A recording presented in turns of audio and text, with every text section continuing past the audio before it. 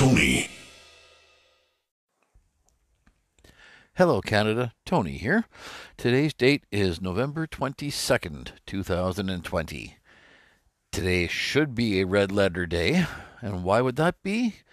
Because today was supposed to be Grey Cup 2020.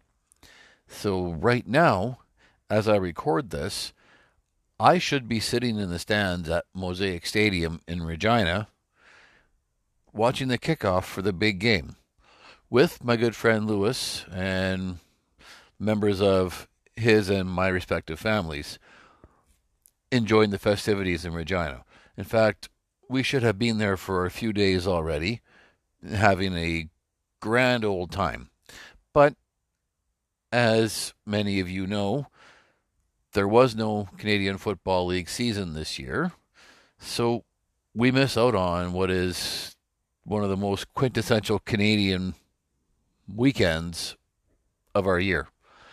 And it's equally unfortunate because Lewis and I have been friends for 22 years, but this is the only time of year that he and I actually get together and see each other in person. So we also miss out on that this year. And we are not alone in missing out on seeing old friends or family, or both for that matter. And that's awful. And while it was awful that the Canadian Football League was not able to have a season this year, in some ways, perhaps that wasn't such a bad thing when you consider the behavior of other sports leagues and pandering to social justice warriors. And I had actually seen tweets from my own beloved Saskatchewan Roughriders on that same vein. So perhaps if we had a CFL season this year, we may have seen some of that garbage going on. So perhaps a lost CFL season for 2020 may not have been so bad after all. But I love the game, so that's unfortunate. But my rant today has actually got a bit more of a positive spin, in my opinion. And so if you'll go down that rabbit hole with me, those of you who listen to this show often will hear me, quite often cite which publications I have read into, or which shows I've listened to, which networks I've watched, and whatnot, in sourcing content for our show.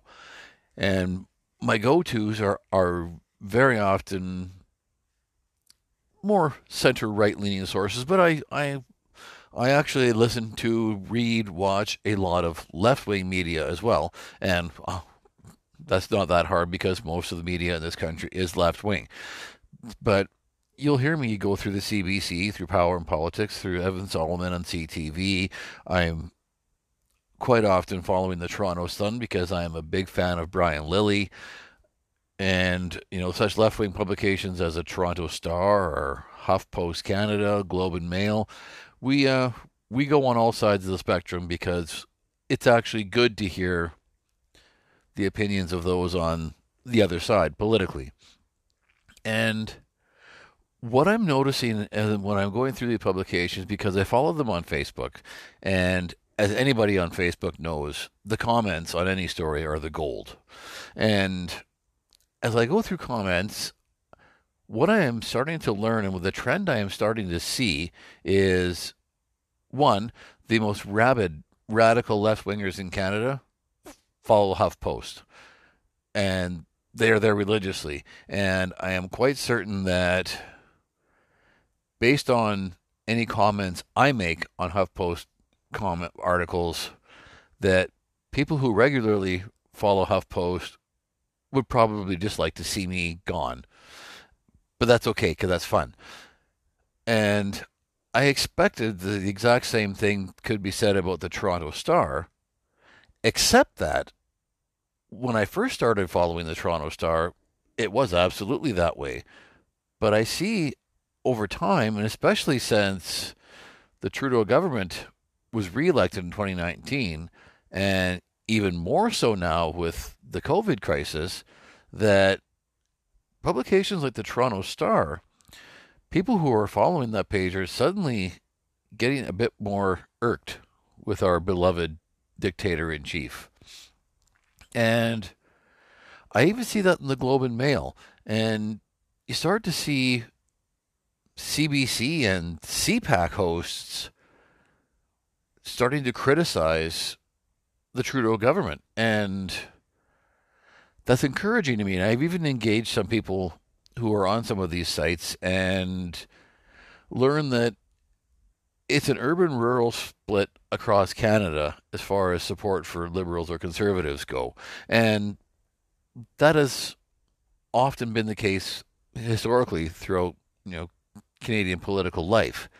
But here's where I want to go with my being optimistic about the situation that's coming, because what I sense coming in this country, and I'm not saying it's coming tomorrow, but I can sense that there is a conservative awakening happening in Canada.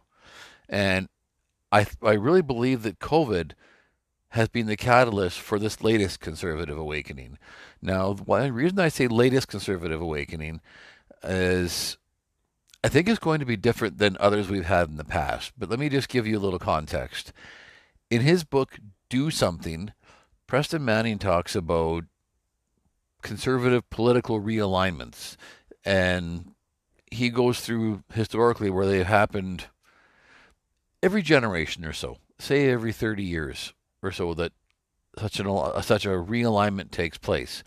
And he himself was involved in two of them, one unsuccessfully in the 1960s when he attempted to merge the Social Credit Party of Alberta with the Progressive Conservative Party of Alberta. That did not work. And then again in the 1990s when he founded the Reform Party, and then eventually saw it through merging with the Progressive Conservative Party into what is now today's Conservative Party of Canada. The conservative awakening that I see coming is something that is an opportunity that I missed out on in the late 1990s, early 2000s when I was living in Alberta, because I guess I hadn't known any better, and I didn't know Preston Manning, and he hadn't written these books for me to learn from yet. I was part of a founding member of a conservative, small C conservative party in the late 90s, and Lewis was actually a member of that party while he still lived in Alberta. And we had opportunities to merge our movement into one united right-of-center party, and I did not take that opportunity to push for that, and I should have. And that has since happened in Alberta, and you see now that the right has more or less coalesced around the United Conservative Party in Alberta. And this is now coming federally again. And what has happened is that conservative parties in Canada have a tendency to lose their way. And what happens is they begin to drift leftward so that they start hugging the center. And it becomes all about winning those votes in quote-unquote vote-rich Ontario. And then they suddenly start to lose people who are a bit more to the right of center. And you'll find movements like the Reform Party come up. And in today's example, the People's Party of Canada. And don't think for 1 minute that you can write off Maxime Bernier and the People's Party of Canada. I believe they're actually going to become more prominent as the years go on, and not less. Unless conservatives actually, to quote Preston Manning's book title, do something and find some way to work together. Now, the reason I talked about conservative awakening is actually movements like the People's Party of Canada and people who are frustrated with the Conservative Party of Canada, and even those who are engaged and excited about the Conservative Party of Canada and the new leadership of Erin O'Toole. And I don't know a lot about Erin O'Toole. I actually am quite impressed with him since he has become leader. And I don't know if he is going to be the channel for change in Canada, but he is certainly going to be the conduit that sparks a shift in Canada's thinking. And if you look across the country through COVID, People are getting tired of this. People are getting tired of restrictions. They're getting tired of being told what to do. Getting tired of lockdowns. They're just getting tired of COVID. And that in itself is not the fault of the federal government, although they will wear that blame. But where the federal government 100% dropped the ball and continues to drop the ball is that governments across Canada continue to wreak havoc on our lives, and we're not seeing the net benefit. What we are seeing is small businesses owned by our neighbors, our family, our friends being arbitrarily shut down while big box stores and Amazon and eBay rake in the billions in money that doesn't get returned to our communities in any way at all. What we're seeing is our jobs, our livelihoods being taken away, our recreation being taken away. Some cases, our kids' schools being taken away, our social settings being taken away. And you've heard Lewis and I mentioned on our show before, our freedoms being taken away because we are all too happy to give them up.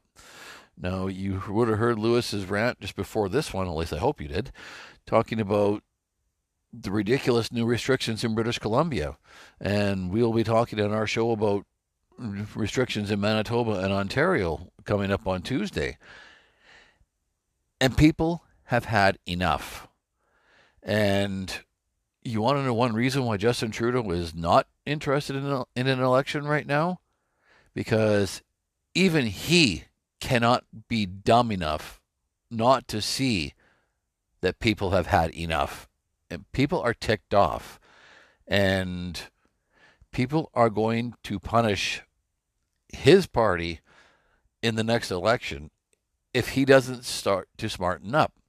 And he might be arrogant enough not to believe that, but even he cannot be so stupid that he cannot see that there is change in the wind.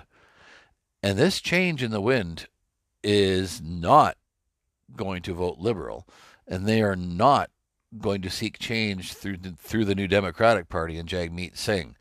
And this new uprising of people who have never even been political before, and I have some friends who are in my echo chamber who are in that group, who up till a couple of years ago were not political, who didn't think about politics, who just thought, well, whatever, nothing's going to change anyway, and now have finally decided that their eyes are open and holy crap, if we don't do something, we're going to lose our country. And that, my friends, is the conservative awakening. Regular, ordinary Canadians who have finally woken up and realized we are losing our country and we need to get it back. Now, that does not necessarily mean that all these people are going to be voting for the Conservative Party of Canada. A lot of them will.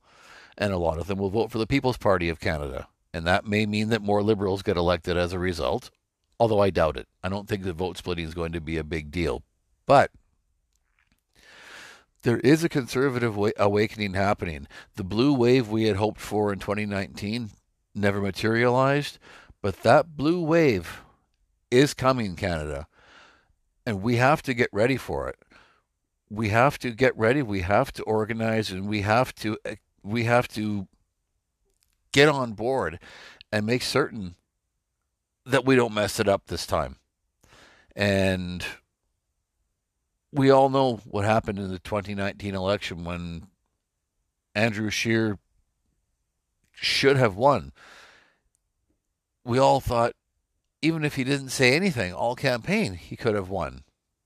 But he did not. And we will likely never get a chance again, like we have now as conservatives, to capitalize on the absolute anger that is simmering just under the surface. So there is a conservative awakening coming, Canada, and it may not be achieved in the next election, and maybe not the election afterward. And perhaps provincially is where change will start to come. We saw that in many provinces since Justin Trudeau has been elected prime minister, that there has been a blue wave coming provincially. It will come federally. And it is time for us to get behind it and take our country back.